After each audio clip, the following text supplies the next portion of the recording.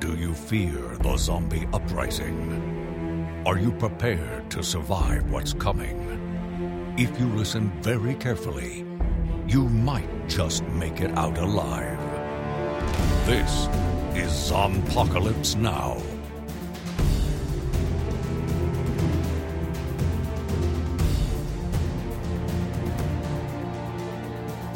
Hi. Hello. How are you? I am all right. How are you doing? Tired. Yeah. The kids have been away. Kids have been away. I haven't done anything exciting because I've been asleep most of the time, and all I want to do is go back to sleep now. But I did clean my house today. Yeah. It's very clean. It's very nice. My parents will be here tomorrow, so I want them to be like, oh, He's an adult. he's a grown-up. Well, hi, folks. This is Apocalypse Now. Mm-hmm. And we were off last week. Yes, I was in Texas. Yes. And we are back this week, not with Hate Watching the Mist, which was the original plan. Yes, I decided to give Tim a break. We had decided instead to watch Marvel's Cloak and Dagger. Right. Which is on Freeform, and which used to be ABC Family. Yes. And the Agents of S.H.I.E.L.D. Yeah. Which is also ABC, isn't it? Mm-hmm. Yeah. But we used to do, for Sci-Fi For Me, we did a Marvel or Agents of S.H.I.E.L.D.'s podcast. Right. And a lot of fantastic people doing really cool discussions on that. I never participated in that podcast because I didn't watch Agents of S.H.I.E.L.D. Yeah, it was one of those shows where if you watched the first season and if you survived the first half Right. of the first season, which was really bad, by the way. Mm-hmm.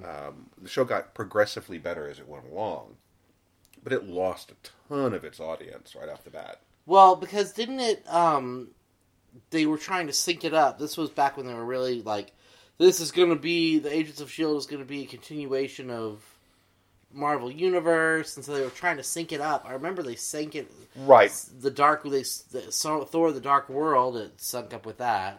The first two seasons both had kind of sync points. The second season was Winter Soldier, tying into Winter Soldier. And this was kind of a mistake because they almost were treading water, especially in the first season, to try and make this actually kind of line up. And it really suffered in terms of the storytelling because it was, we have to get to this point, and it was just it was a really artificial kind of storytelling. And like I said, it cost a huge. The audience numbers drop off over the the premiere of the first episode was actually pretty highly watched. Yeah. And well, I was one of those plummeted. people because I watched it and watched it and watched it and was bored and was bored and was bored and like, gosh, it didn't seem like this filler. It's all filler. It doesn't seem like they're advancing any kind of story at all. Yeah. And the next thing I know, like, all the story happens, and then they apparently have flipped away from doing that. Well, they kind of ran into a weird thing in that the whole Inhumans storyline that was being developed because so Marvel is not allowed to use the X-Men right now. Right. And so what they were going to do was use the Inhumans as sort of the mutants of the Marvel Cinematic Universe. Right. And so there was this big idea that we're going to develop the Inhumans, because the Inhumans can be a really interesting set of characters when written well, but they're also a fairly unknown to the vast majority of... Yeah, so they had to create them. And so you had this whole thing where they built up the Inhumans on Marvel's Agents of S.H.I.E.L.D., and they actually did some interesting stuff with them. But it was kind of a means to an end, so that eventually when they had the Inhumans movie, they would be like, aha, the American audience has been primed, and they will go buy tickets. Right. But then they decided not to even make the movie. It was going to be a TV series, and then the TV series was... rushed and bad, from what I understand. Oh, it was not good. So it completely didn't work. On the plus side, while they were developing the Inhumans for Agents of S.H.I.E.L.D., they were not allowed to use the main characters from the Inhumans TV or the Inhumans comic book. Yeah. So they had to develop their own characters. And so while it was building up to eventually connect with this larger Inhumans universe, it was its own thing. So it actually worked out fairly well for Agents of S.H.I.E.L.D. So if you've managed to stick through the first season of Agents of S.H.I.E.L.D., a lot of people have found it to be a great show. Apparently this is going to be the last season coming up. It wouldn't surprise me. But, and then of course you've got the Netflix series. Luke Cage is back for a second season. I think it just started. Yeah, I believe so. And the early reviews have been very, very strong. I'm looking forward to watching it myself. But Cloak and Dagger is... the characters have been around since the 70s, I think. Bill Mantlo, I think, was the creator of the series. Ty and Tandy. Yes. And for those of you who've seen the comic book designs, again, it was an interesting time for costume designs. Spandex in comic books, or comic book superhero costumes, are always skin tight. Right. Which was a little weird when you consider that in the comics, these were teenagers. Yes. So Tandy's running around in this white outfit with a cross cut out down her chest. Right. Which was all the way down to her navel. Little racy. And Tyrone wears a cloak, and that's it. It's the shadow world. It connects him to the shadow world, and so he's all cloaked in shadow. Cloaked in shadow. That's kind of his clothes. So it was a really interesting series. And they've done things with Cloak and Dagger over the last 30 or 40 years. Oh yeah. They were X-Men for a little while. They've been on different super teams. They've been their own series more than one time. Mm-hmm. And they've actually had a fairly solid fan base over the years.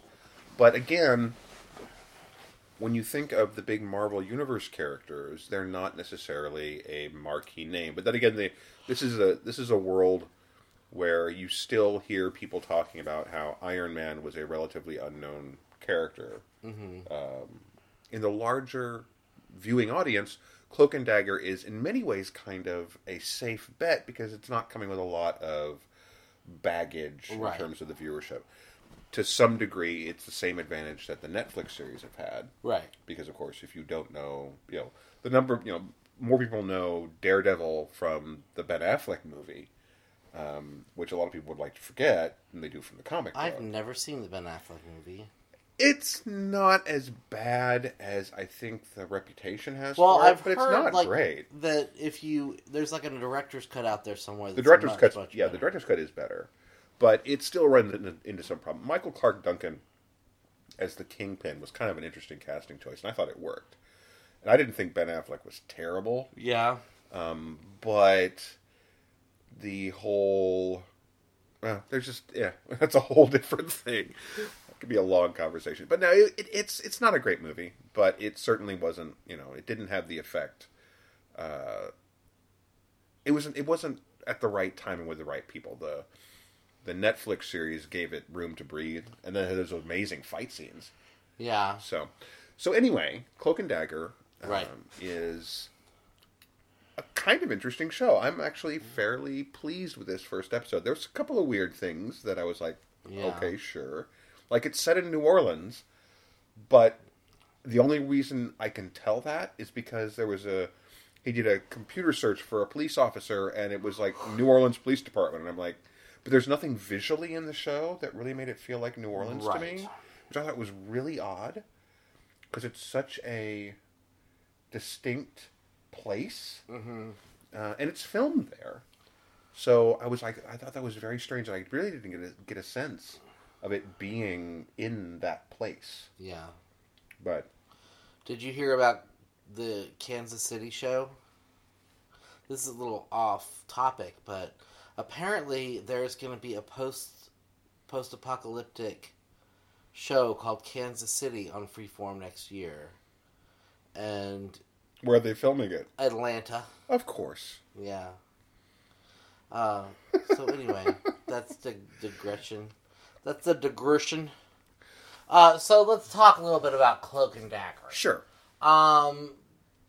It starts off with Tandy and Tyrone each having a really bad night as children. Yes. Tandy is at ballet class, and her mom doesn't come pick her up, so her dad has to come get her, and he's distracted by work. He works for a chemical company. And, the chemical company. This is Roxxon. This is the big, bad Marvel industrial evil company of doom that they have been using for about, I don't know, since the 1960s as... These are the guys who end up developing, like half the supervillains in the Marvel universe come out of, Well, not only that, but in the original comic, Tandy and Tyrone were both teenage runaways who were kidnapped by Roxxon and given drugs to give them their powers. Mm-hmm. So that's a little nugget there. But anyway, so he is distracted by work and trying to convince his boss to turn off something at this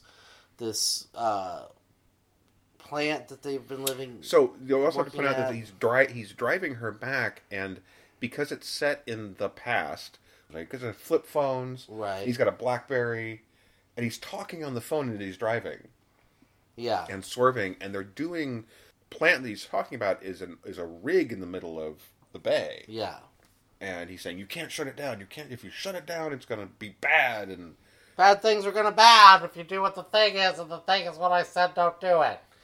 But they do it, and about the time that he has become so distracted that he drives off the bridge into the bay with his daughter in the back of the car.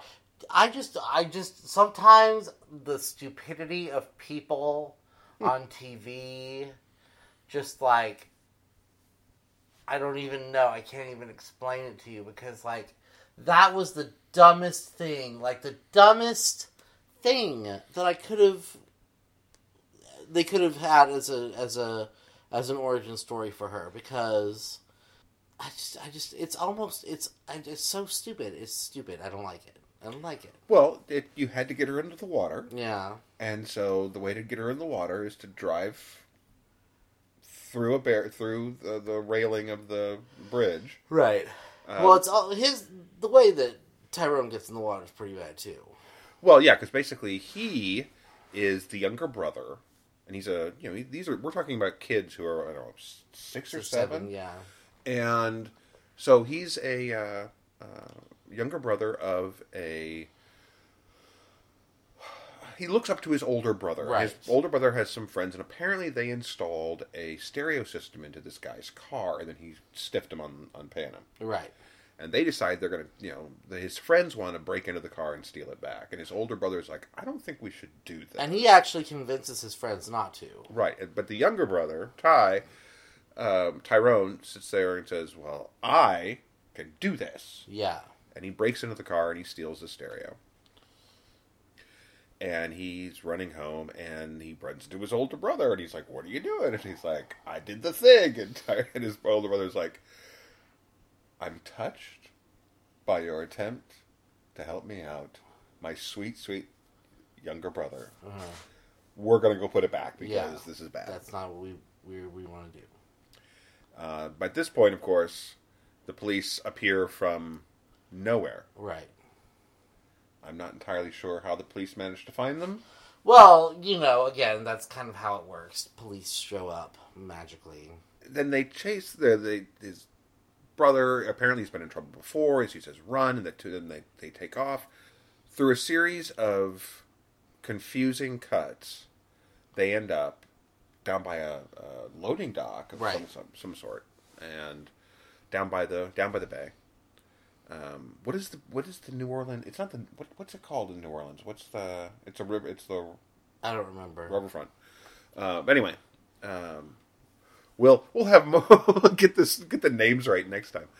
But while things are getting ready to while Tandy's dad is arguing on the phone, they get down to the water, and they split up kind of, and Tyrone is kind of crouched around the corner, and his brother is there, and the police show up, And just about that time, the rig in the background with the lab on it explodes. And that startles the cop, and so he shoots the brother twice in the chest. And he falls over the edge into the water, and Tyrone jumps in after him. So now Tandy and Tyrone are both in the water with dead people. His dad is apparently has, I don't know, airbagged himself to death. It looked like he cracked his head pretty hard. So even if he wasn't dead yet, he drowns pretty quickly. Yeah.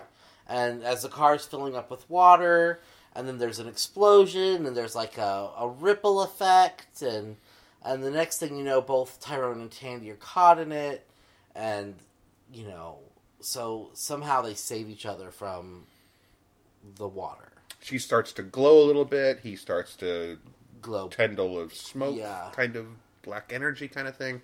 Their hands somehow manage to reach through the ceiling of the car, the roof of the car. Him from outside, her from inside. And then it's teenage years. Yes, then it jumps to the next, And we do get flashbacks throughout the episode where we see that basically they washed up on shore together. Right. Somehow.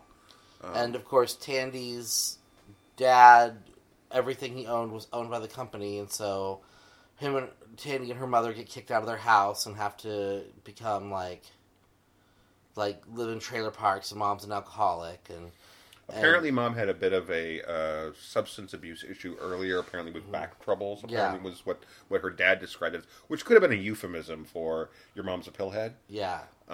But certainly by the time that Tandy is 17, 18? Something like that. Years, it says years later, it doesn't say how many years. My assumption would be at least 10. Because based on Tyrone being in high school, and he's like, seems like he's a senior. Right. And so they seem to be about the same age. So, but yeah, mom's an alcoholic at this point. They've lost everything because Roxanne took everything away. Mm-hmm. Apparently the house was even owned by the company. Which, by the way, you know, note to scientists developing extremely curious devices that may result in superpowers. Yeah. Try to get it in writing that the company that funds it all doesn't own everything that you have. Because that's a bad thing, apparently. There's an interesting juxtaposition here between Tyrone and Tandy, because Tandy's turned into the street kid. Right. You know, she doesn't live at home with her mom in this rundown little shack of a house. Everybody thinks she lives with somebody else. Her boyfriend thinks she lives in an apartment. Her mother thinks she lives with her boyfriend, and she actually lives in an abandoned church. And we were kind of like, where is she going when he drops her up? So she actually is a con. All right, she's a thief. Yeah. Con artist and a thief. She tricks wealthy guys into taking her back to their house. She drugs them, and then her and her boyfriend come in and rob the place. Right.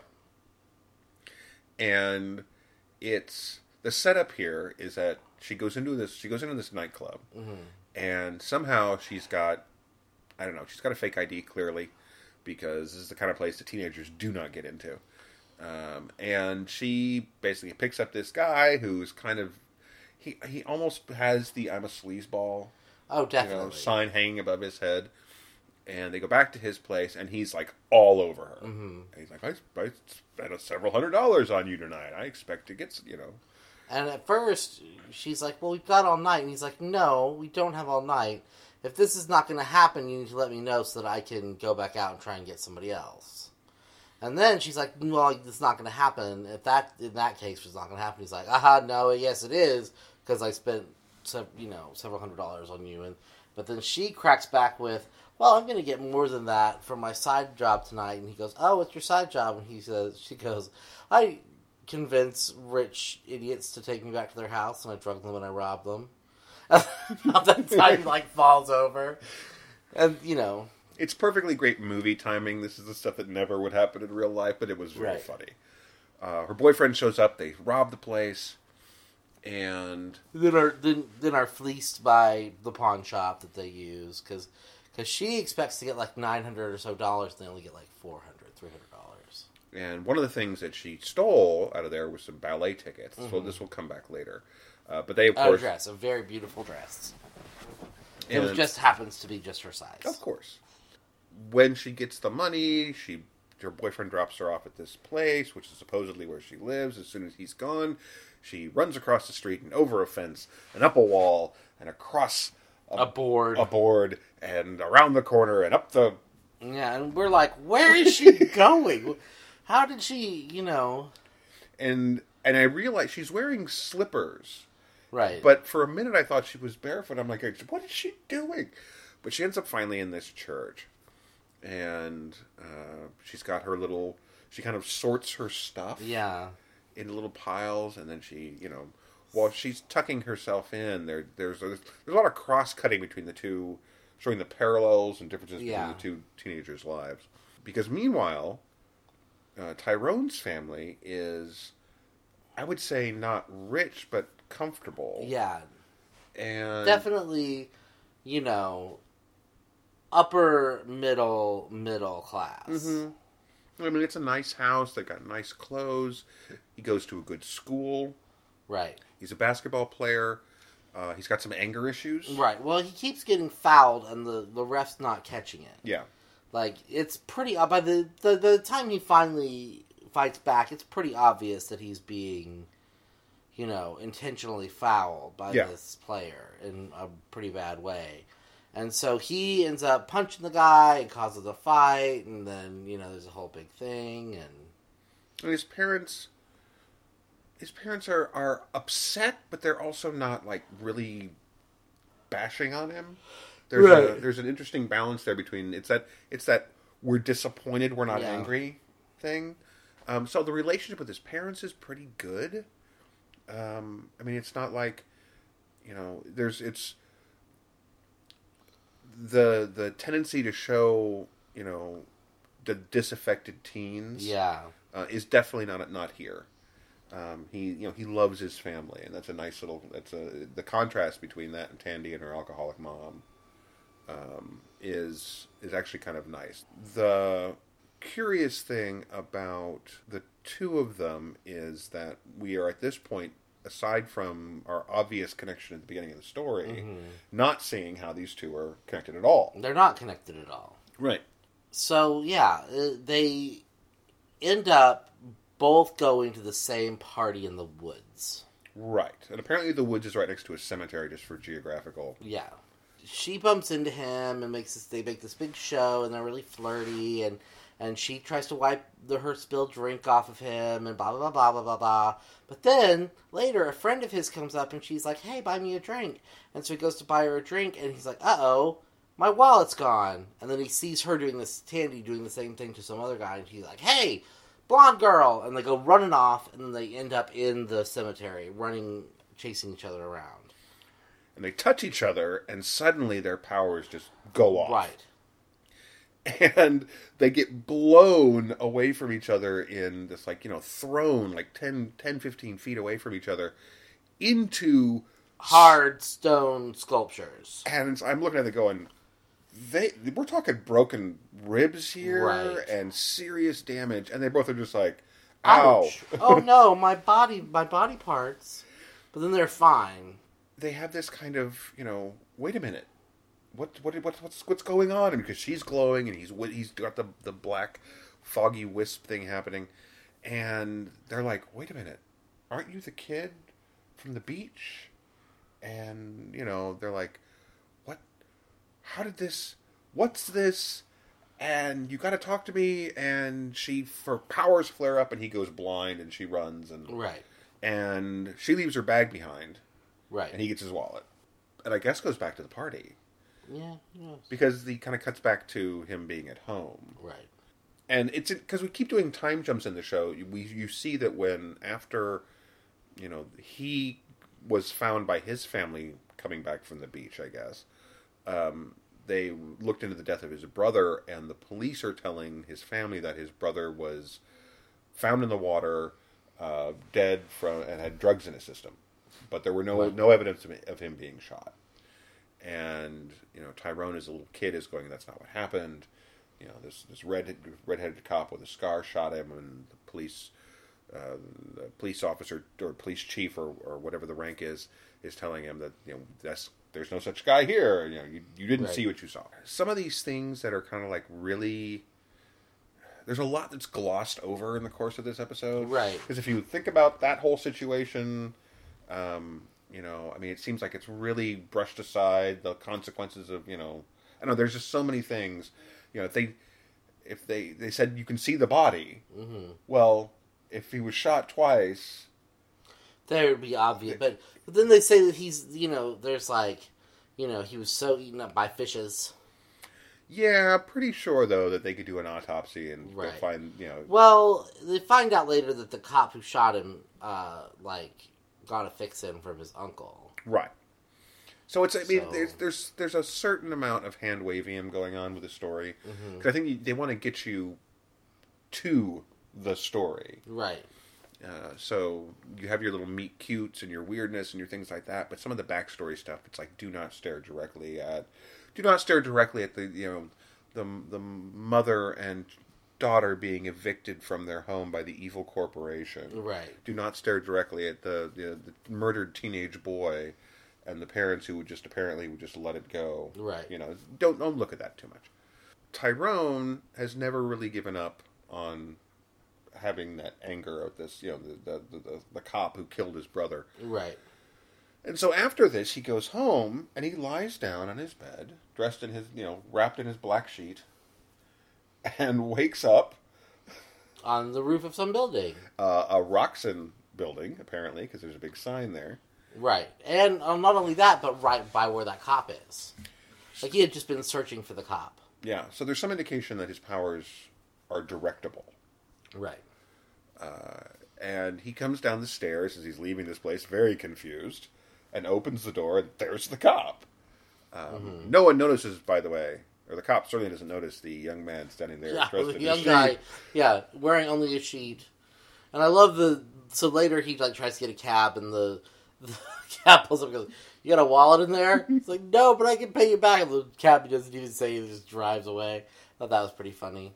Well, then his reaction was, "I can pay you back when I get my dignity." Yeah, they give Tyrone some good lines, because he's like, after he comes back from being blinded by Tandy's power, he's like, "Crazy white girl, Yeah. where are you?" Well, and again, as easy as it seems to be for a lot of shows to make white and black teenagers certain stereotypes, this show is not doing that, which is kind of nice. I mean, the characters allow them the ability to have that kind of interpretation and still stay true to the characters, which is nice. So he's very confused because, he's wearing a sheet and he's not home and he just teleported. Right. And he has to make his way home, and apparently this takes quite a while because he skips school. Right. And his mother finds out about it, and she is not happy. And there's an interesting confrontation between the two of them, where she, quite justifiably, is upset about the fight he got into and the skipping school. And he's like, "Mom, you're being overprotective. It's just one day, and you act like I've got to be perfect all the time, or you're going to lose me like you lost my brother." And it's Gloria Rubin's plays the mother, and I've loved her since she was on ER. Mm-hmm. And essentially, she says, "No, you don't get it. I'm scared that you will do everything perfectly, and I'll still lose you." Yeah.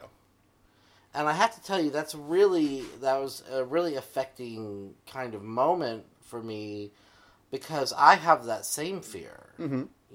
Because the idea that the police are going to see more the color of your skin, than what is actually happening.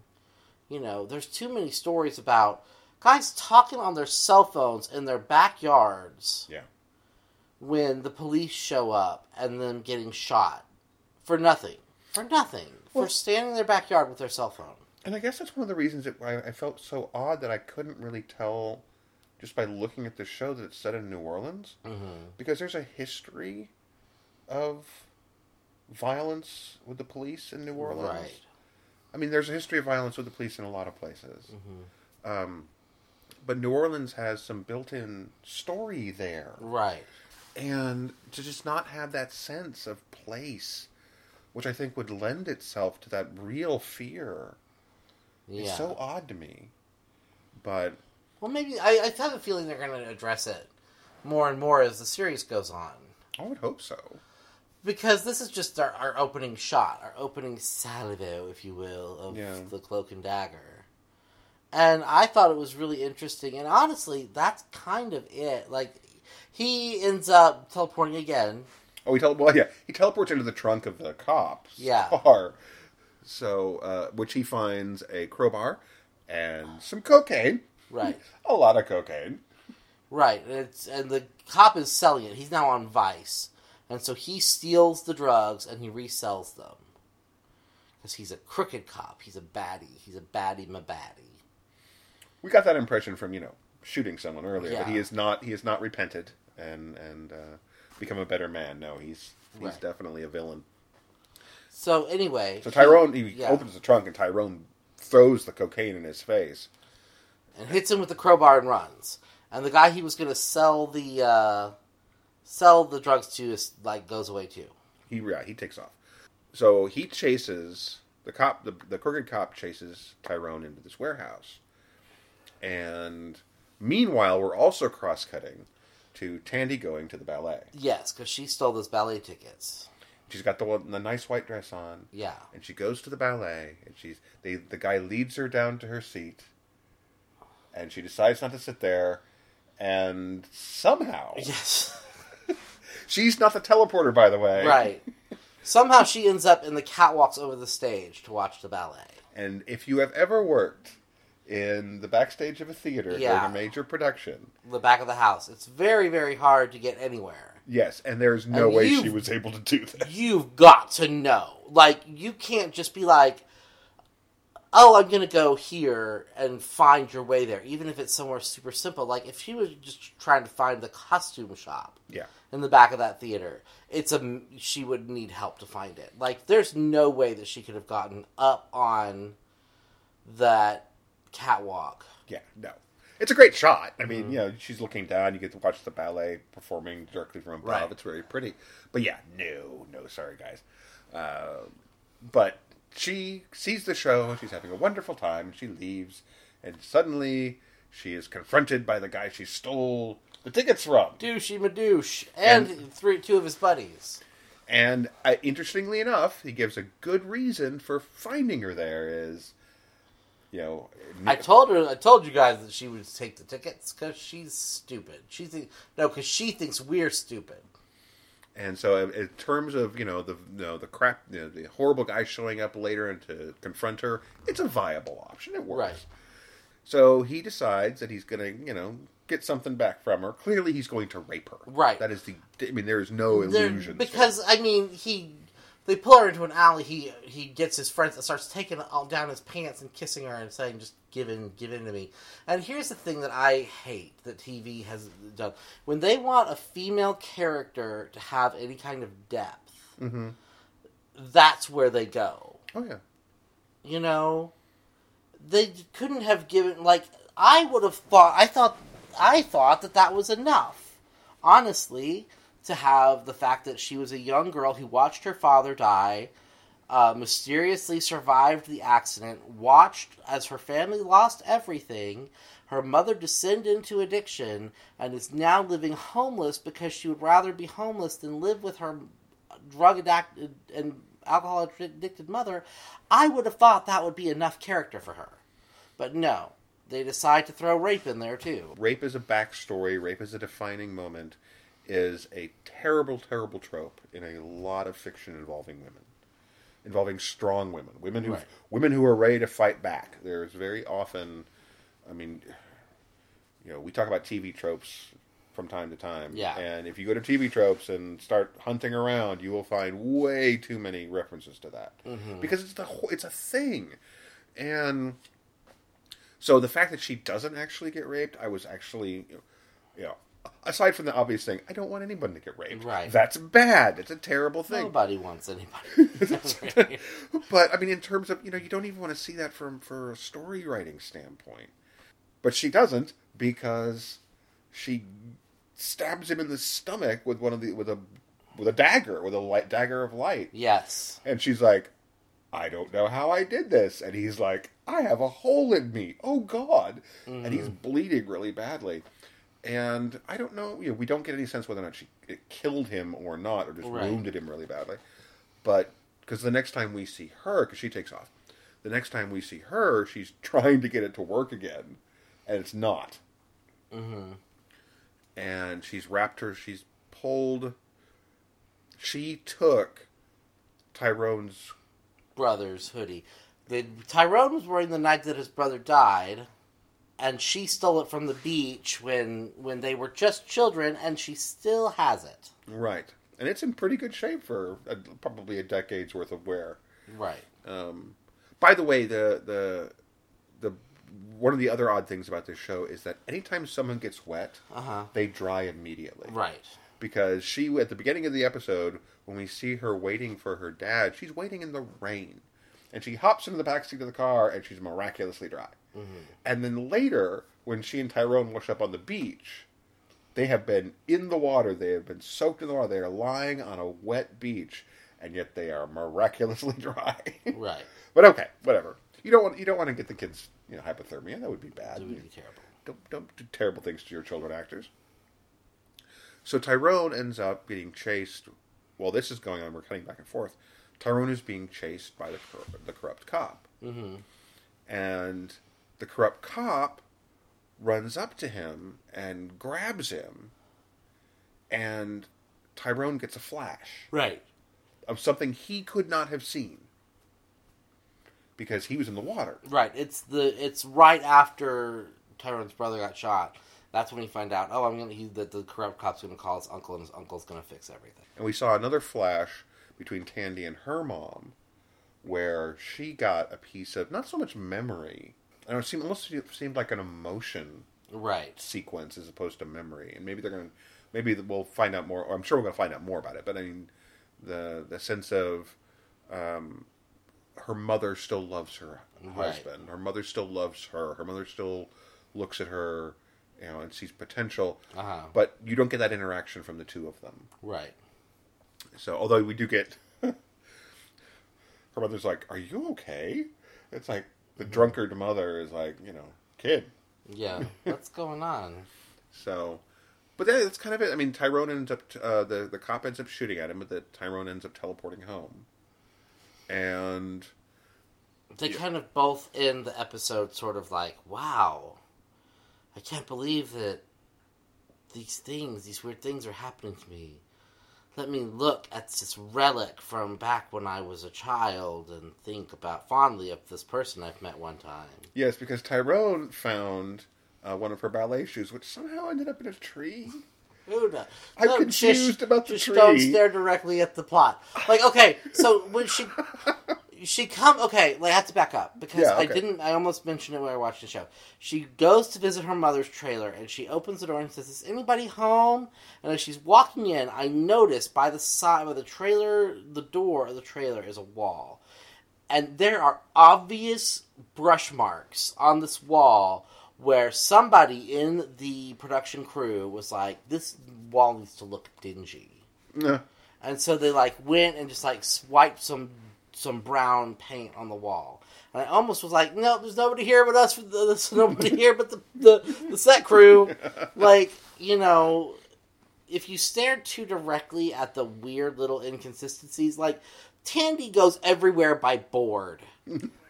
There's more than one time in this episode where she escapes or gets somewhere by running across a board laid over a gully of some sort. Right. She gets to the house. She gets to her mom's place going over a board. She gets into her church that way. She escapes from Tyrone to get into the cemetery that way. I'm not entirely sure what. It's a very odd recurring theme. Mm-hmm. And honestly, it might be one of those things where they didn't even notice that they were doing it until do you okay? Yeah. Do you remember in Pro-Choice, my short film that you can find on YouTube if you look for it? There's a sequence in there where all three of the characters, only three characters in the short, they all say "well" as their first word of a sentence, like 5 times in a row. Like, the doctor says "well," and then the husband says "well," and then the wife says "well," and then the doctor says "well," and then the husband says "well," and the wife says "well," and I didn't notice that until editing. I'm actually the husband in that. Yeah. So there's a good possibility that maybe they were in the editing room and they're like, that's true. She goes overboard a lot. Should we do something about that? And they're like, nah, don't worry about it. Nobody will notice. But weirdos. As far as first episodes go, it's okay. Yeah. I mean, I like the characters. The actors are fine. I like Tyrone's little girlfriend at school who thinks he's cute and is flirting with him. Right. He does not get it at all. No. He's like, because she comes up and invites him to the party and she's like, here's some emojis to make sure you'll come. And he's like, why are you inviting me to this thing? And she's like, bye-bye. And he's like, but why? And then they meet up again and he's like, oh, okay. Because, I mean, she is, like, clearly interested in him. Right.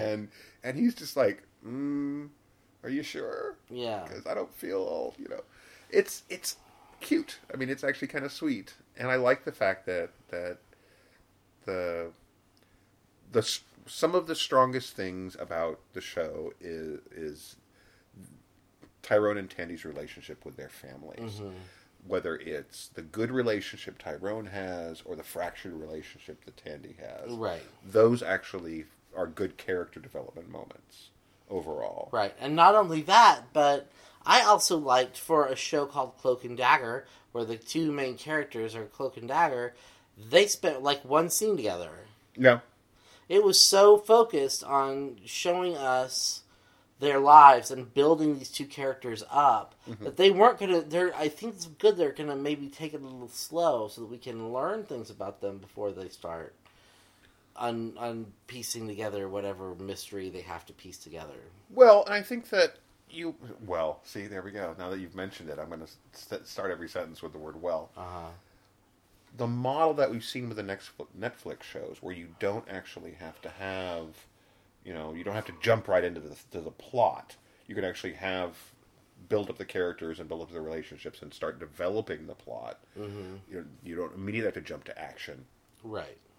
It works fairly well here. The audiences have been primed for that sort of thing. Whereas, back when in the 80s and 90s, if it was, if you hadn't blown something up in the first 15 minutes, it was like, no one's going to watch this. Someone hadn't had a heart attack and have to get rushed to the hospital, or someone hadn't had an affair within 15 minutes, whatever kind of show you were watching. Here, it gives things a chance to breathe. I mean, certainly there's stuff that happens. I mean, it wasn't even 10 minutes in before the explosion on the on the rig happened, but yeah, it's giving it room to breathe, and that's actually appreciated. So, yeah, I'm willing to give it another few episodes.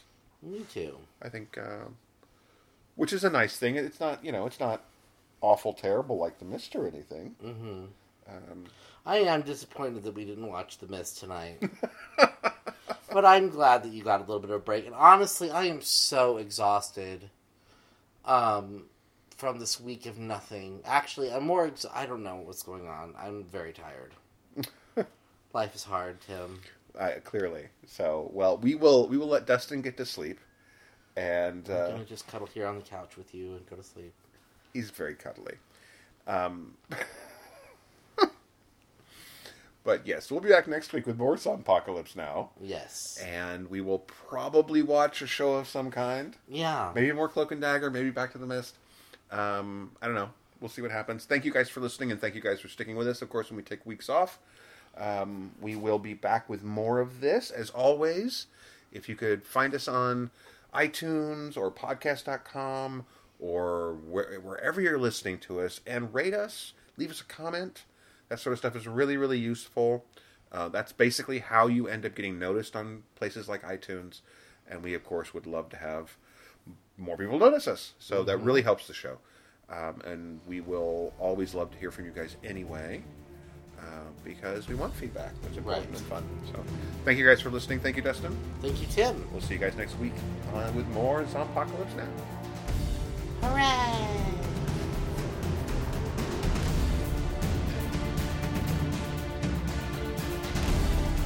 Zompocalypse Now is recorded and produced by Dustin Adair and Timothy Harvey. All rights reserved.